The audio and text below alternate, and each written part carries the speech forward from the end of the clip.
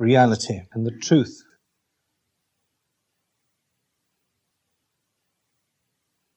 All of us, I think, feel within ourselves the necessity to come to grips with the truth,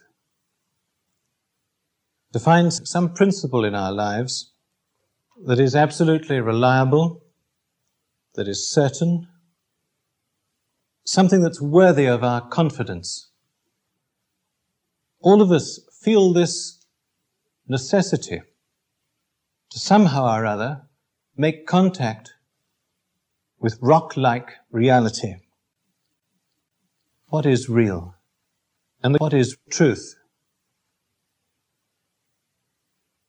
God is real, and the reality of God is the truth revealed in Jesus.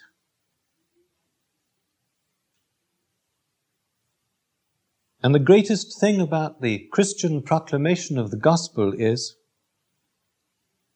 that Jesus, in all his reality,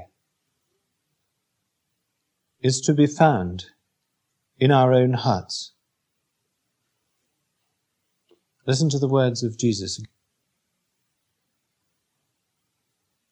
He who sent me is present with me and has not left me alone. If you dwell within the revelation I have brought you, you are indeed my disciples, and you shall know the truth, and the truth will set you free.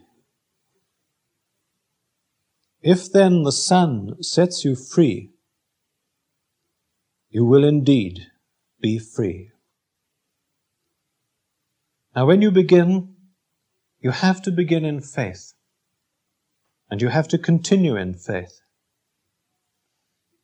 Every time you sit down to meditate, your faith will be tested, and your faith will be strengthened. The time of meditation, when you say your mantra from beginning to end, might often seem to you to be a complete waste of time, a complete loss of time. But remember, Jesus dwells in your heart. He is the revelation of God. Only in God and only from God do we have our reality. Saying the mantra is turning from all illusion, from all imagination, from all falsehood, to ultimate truth. And the wisdom teaches us that arriving at the truth is to experience the graciousness of God and the loving kindness of God. And in the Christian vision of meditation, the whole purpose of meditation is simply to be open to the presence of God in our own hearts.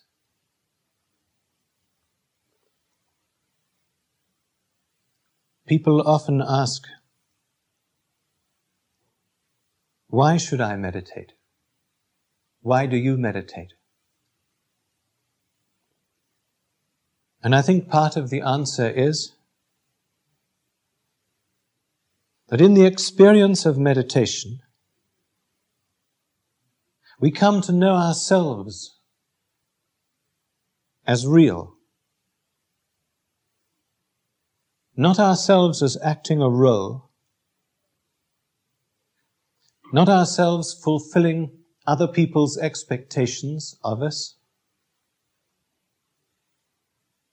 but the experience of being who we are.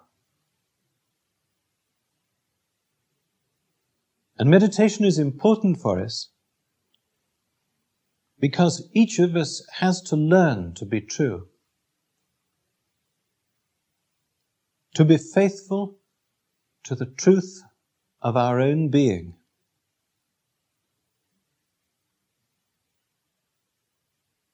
And the power of meditation is that in the experience of it, in the silence to which our word leads us, we learn to live out of the goodness of God, and we make contact with His goodness in our hearts. God is true, and anyone who discovers their own oneness with God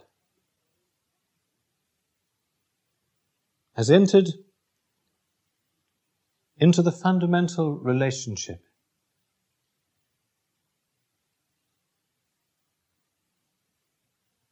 And as a result, all our relationships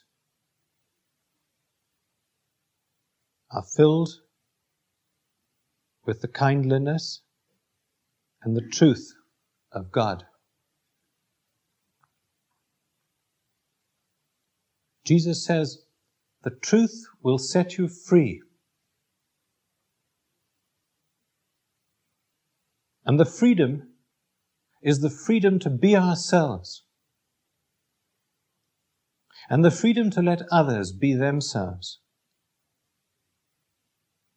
the freedom to love ourselves, to love others, and to love God. But that freedom depends upon a total commitment to truth. The opposite of the truth is falsehood or illusion. And meditation is a commitment to the truth. A commitment that is to turn from trying to make our own reality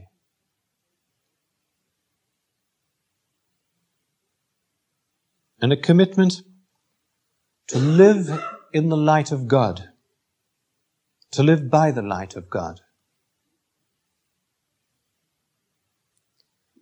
And the daily commitment to it and the gentleness of it, as we meditate day after day, is a way of learning to accustom our eyes to seeing what is before them, rather than trying to imagine what is before us, and then taking that for reality. Remember the way again. Sit comfortably, sit upright, and sit as still as you can. Meditation is a way of total stillness of body and spirit. And say your word, Maranatha, as faithfully as you can.